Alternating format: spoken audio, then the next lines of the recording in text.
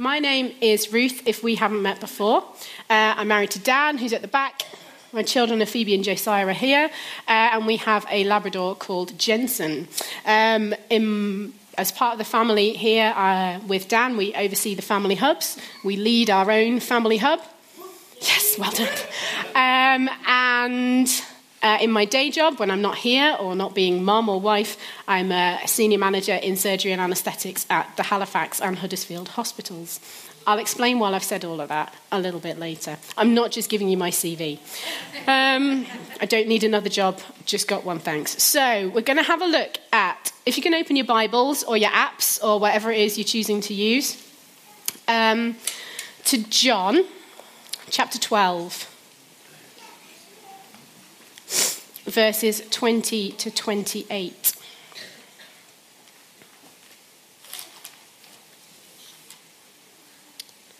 And I'm going to read it from the Message, which might be a little bit different to what you have. So, there were some Greeks in town who had come to worship at the feast. They approached Philip, who was from Bethsaida in Galilee. "Sir, we want to see Jesus. Can you help us?" Philip went and told Andrew. Andrew and Philip together told Jesus. They obviously needed to go in a pair. Jesus answered, "Time's up. The time has come for the Son of Man to be glorified. Listen carefully. Unless a grain of wheat is buried in the ground, dead to the world, it is never any more than a grain of wheat. But if it is buried, it sprouts and reproduces itself many times over. In the same way, anyone who holds on to life, just as it is, destroys that life. But if you let go, reckless in your love, you'll have it forever, real and eternal. If any of you wants to serve me, then follow me. Then you'll be where I am, ready to serve at a moment's notice. The Father will honor and reward anyone who serves me." So, looking at those verses in John, particularly that last verse in verse 26, if any of you wants to serve me, then follow me. We've already talked quite a lot about serving this morning. We've sung about Jesus, the servant king. And Lucy has told us that story again of Jesus, how he served his friends by washing their feet. And to follow Jesus and to serve Jesus go hand in hand. If you want to follow Jesus, then you need to be serving Jesus. And if you serve Jesus, well, then you really have to be following Jesus. And there are many verses in the Bible that kind of have this come and go instruction attached to them. So come to me, follow Jesus, but then serve me, go and do. So the Bible says, "Come to me, all who are heavy laden, and I will give you rest." There's an invitation to gather, to come, to be with Jesus. And then in Matthew, the Great Commission, go and make disciples. Go out and serve and do. It tells us to come near to God and he will come near to you. And then Jesus says, if you want to be perfect, go, sell your possessions and give to the poor. And then, of course, there's a verse that tells us to do both. So it says, "Come follow me," Jesus said, "and I will send you out to fish for people." So when we're thinking about following Jesus together, if we're following Jesus together, then we should be serving Jesus together as well. So let's think about what serving is. A quick caveat, there are no sign-up sheets that are going to appear. I'm not on a recruitment drive. This is about heart attitude. If, however, you do feel a call to serve in a particular area, I'm quite sure the operations team can direct you to a gap that we might have on a rota. But let's talk about what service is, because it is bigger than simply what we do here on Sunday mornings. So can we have a look at Colossians chapter 3, verses 22 to 25. And I'm really sorry, Amy, I didn't give you these verses beforehand. So if you get them up, that's great. And if you don't, we'll still be friends. Okay. So, Colossians 3. Servants, do what you're told by your earthly masters, and don't just do the minimum that will get you by. Do your best. Work from the heart of your real master for God, confident that you'll get paid in full when you come into your inheritance. Keep in mind always that the ultimate master you're serving is Christ. The sullen servant who does shoddy work will be held responsible. being a follower of Jesus doesn't cover up bad work. I'm sure it goes on to say something a bit more positive at the end. But it's, a more traditional translation will tell us, do everything as unto the Lord. So the instruction there is, whatever we do, do it as if you are doing it for Jesus, because of course we are, and do your very best at doing it. So therefore, service is anything that we do to serve the needs of other people. So that might be something that you do in a voluntary capacity. It might be something that you fulfill on a rota here on a Sunday morning. It is also, if you're in paid employment, what you do out in the world, because servanthood is an attitude of heart. The acts that we do as servants come from a heart attitude of devotion and servanthood and being in close relationship with Jesus. So you can do anything as unto the Lord. Take ironing, for example. I hate ironing, as you can probably tell. I will do anything to avoid ironing. I did a happy dance when Phoebe decided it was cold enough that she could wear a school jumper and therefore only the collar of her shirt was visible, so I don't have to iron 5 school shirts a week. I cannot stand it. When Dan and I were talking about getting married, I cannot lie, it went through my head, this man is never going to wear a shirt to work 5 days a week. Therefore, I think I can marry him. Honestly, it was a consideration. Shirts get irons for weddings, funerals, and concerts. That's it. Other than that, you have to wear a t-shirt and a jumper. I'm just not interested. Or job interviews. I'm just not going to do it. I'm sure there are people who are going to tell me they have the most intimate spiritual experiences with Jesus whilst they are ironing. I am never, ever... I'm sure it's going to be Pamela, actually. Pamela's going to take me to one side later and tell me that when she's ironing... Yes, I knew it would be. Knew it would be Pamela. She has the most intimate conversations with Jesus. That's just no. I'm just not ironing, okay? But there are other things you can do you can do everything unto the Lord. And so when it is those daily household bits and pieces, if it is giving your time for free to serve, to bless, if it is what you do in paid employment, if your heart attitude is that of a servant, you're doing it unto the Lord, and therefore it is part of your service to King Jesus. So how do we get to that attitude of servanthood? It comes from a place of devotion. It comes from being with Jesus. Now, the word devotion, quite often in the church, we can use it synonymously with quiet time or with reading my Bible time or prayer time. It's a bit of an intimate time. But devotion, in its truest sense, is something that is constant and continual. And the very best example of devotion that I can give you from my life is my relationship with Jensen, my Labrador. Okay? Right? Sorry, kids, husband, it's not going to be you. It's going to be the dog today. So Jensen, my Labrador, he's a working dog. He's a thoroughbred Labrador. He has a Kennel Club, long, fancy name. Jensen's kind of like his alias. He's got another long, complicated name. He's like proper, purebred, working Labrador. So he is trained and bred to be obedient and devoted to his master. So he is about 95% devoted to me as his master. He is 100% devoted to Dan as his master, because Dan's the one who gets him up in the morning and takes him out for the walks in the dark. So his devotion to us, he will do anything to make us happy, because when he makes us happy and we're pleased with him, then he gets some foul-smelling animal part which he likes to chew on, and that for him is living his absolute best life. So his devotion is all about pleasing us and making us as happy as possible. If he does something wrong and he gets told off, which, as you'll know in our household, it happens, he gets told off, he goes and sulks. He knows he's done wrong and that he'll come back. I'll give him something to do. He does it well. He gets praise. He gets his rabbit foot or whatever it is that comes out the box next. It's a bit gross. I'm really sorry, vegetarians, vegans. I do apologise. But that's what he likes to eat. So that is the best example I can give you of devotion. It is a constant relationship. He is always looking for how he can please us best. And that is a good picture of how our relationship with Jesus should be. It is that constant and ongoing devotion to him. And it comes from daily talking and walking and being with Jesus. You can read in the Gospels so many accounts of how Jesus was with other people, how he always preferred other people. He put other people's needs before his own and did great things.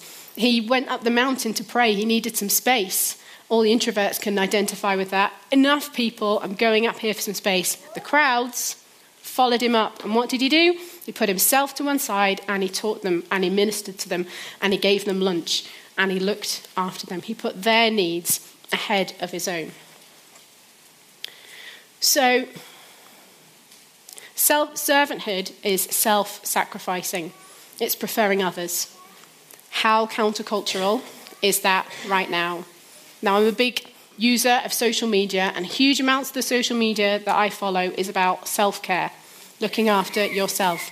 Now, there is a whole other preach on how self-care is good and right and how you can't give out of an empty vessel. However, I'm talking about serving. So serving is self-sacrificing. It is putting yourself to one side and giving yourself to the needs of other people. That is massively countercultural. That when you talk to non-Christians about that, it doesn't make sense in their heads because it is that kingdom thing that turns everything upside down. To put yourself to one side and to give yourself to other people speaks volumes to the world. When I tell people about when we had our babies and people in this room and others just brought casserole dishes and freezer trays full of food for weeks and weeks, they are just gobsmacked. You know, I had friends who literally lived on cold cups of tea when they had the babies because they didn't have that support system. The things that we do like that speak volumes to the world. Now, it's important when we're talking about service to realise that there's an opportunity for the enemy to get in here. And I think if we're going to continue to be resilient and growing children and family of God, to know where the enemy is likely to try and get a foothold puts us on the front foot and allows us to prepare for it. Because when we talk about serving and we look at one another and what other people do, it can be really easy to say, well, they do that and they give up that time and they do that thing and they do this here and they're always doing this. I can't do that. And that's where the enemy gets in and goes, no, you can't do that. Compare yourself to them. You're not a patch on them. The attitude of servanthood is one of, I can. I know my limits. I know my skills. I know my abilities. I know my anointings. And so I can do these things. So, for example, like I said, I work in the hospitals. Because of the skills and experience and some qualifications that I have, I can do the job that I do. I can wear the badge that I can wear, and I can go and do the job that I've got to do. It doesn't mean I can walk into theatres and decide to put somebody to sleep or indeed operate on them. I don't have the skills and qualifications to do that. That's not part of my job. Those are my limits in that area. Now, I've got many recipe books. I have an oven and a hob, vast amounts of baking equipment, most of which belong to my daughter, actually, and a cupboard with various flowers and stuff in. I can make all right food that keeps everybody fed. I cannot waltz into the Fat Duck restaurant and whip up something that would blow Heston Blumenthal's socks off. I don't have the skills, patience, or diligence to do that. That's never going to happen. Those are my limits, and I'm quite okay with that. I could knock on Lewis Hamilton's doors. Lewis for this afternoon, come on. I could knock on Lewis Hamilton's door and challenge him to a drag race, me in my Mini, him in whatever Mercedes he has right now. I wouldn't win, probably trash my Mini, and I'm not going to do that. Those are my limits. I am comfortable in my skills, my abilities, and my anointing. Like Trevor said a few weeks ago, we wouldn't expect anybody to just stand up and lead worship. There is an anointing and a skill that needs to come with certain areas of service. And when we're comfortable in what we can do, because we have that relationship with Jesus, our security is in what he has called us to do in our lives. That is our safeguard against comparison with other people. That keeps us safe from the enemy who will put us in a box and say, well, you can't do that. You can't do what that person does. For us to be clear on our calling with Jesus actually opens the way for us to do many, many more things. And when we put that together with other people and the things that we can do together, the service we can bring to our communities and to our family, that is even so much more, that's rubbish English, Ruth. That is so much more powerful than what we can simply do on our own. So following and serving Jesus together. So we've had it in our family hub a while ago. There was a need, it came up, and together, the things that we pulled together to serve a need were incredible. You know, we have people with time resource who could put things together, who have great skills in the kitchen and could bake things. People have financial resource who could buy things and all that kind of stuff. You might be somebody who loves to cook and is really good at cooking and baking. And when there's a need and someone needs some meals, you kind of go, but I can't drive. I don't have any transport. I couldn't get that thing to that place. Well, how about if you linked up with someone in your hub who really wanted to serve but didn't have the time to cook? You could put that together. That's a really practical example. The things that we can do together are much more powerful than what we can just do on our own. So this devotion that we have with Jesus, this servanthood attitude, comes from Josiah is making a noise in my ear. It is that attitude of devotion. It is that intimacy with Jesus. It's out of that heart attitude of wanting to serve King Jesus. We've sung about King Jesus this morning. We talk about him being our friend. We talk about him sitting in the dark places with us, leading us through difficult times, celebrating with us on the mountaintop. He is our friend, our companion, our all in all, everything we could ever need. And he is the King. He is the King of kings and Lord of lords. He is King Jesus. And his greatest call on our lives is to follow him and to serve him. If you think there's a call on your life to do something, check it. Is it following Jesus? Does it serve Jesus? Because if it doesn't do both of those things, I'd go back to God and check if you heard him right the first time.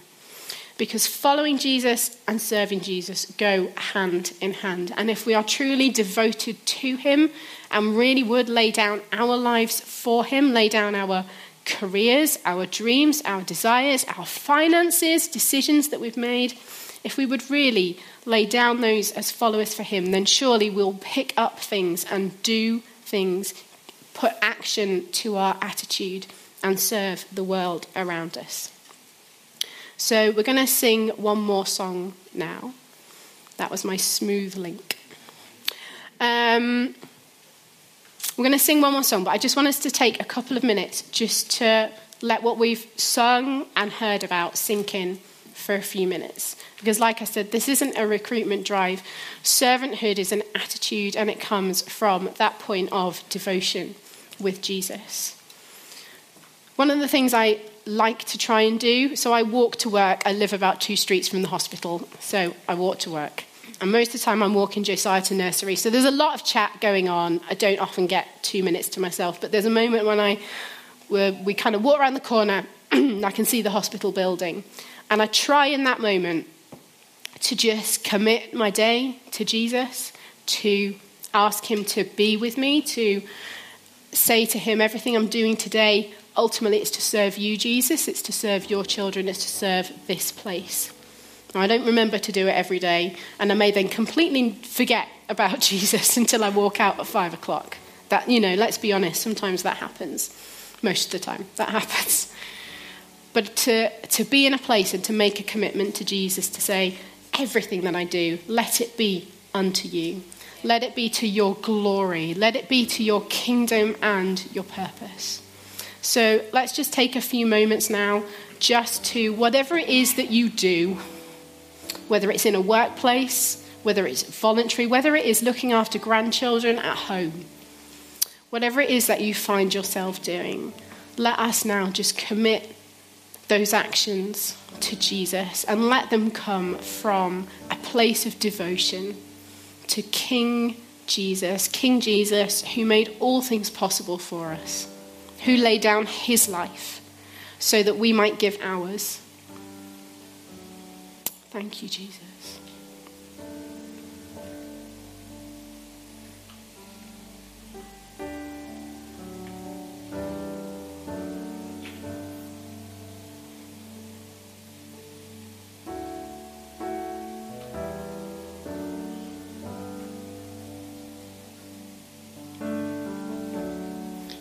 In all things, Jesus, let us be your hands and your feet.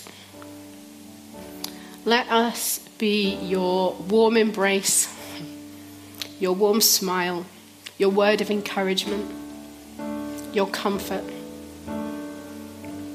Let us be people who act out of devotion to you. Let us have people with eyes and hearts and homes wide open to serve one another, to serve our communities and our families, ultimately, Jesus, to serve you, to bring glory to your name, to show the world just how great you are, how good, how kind, how merciful, and how loving you are.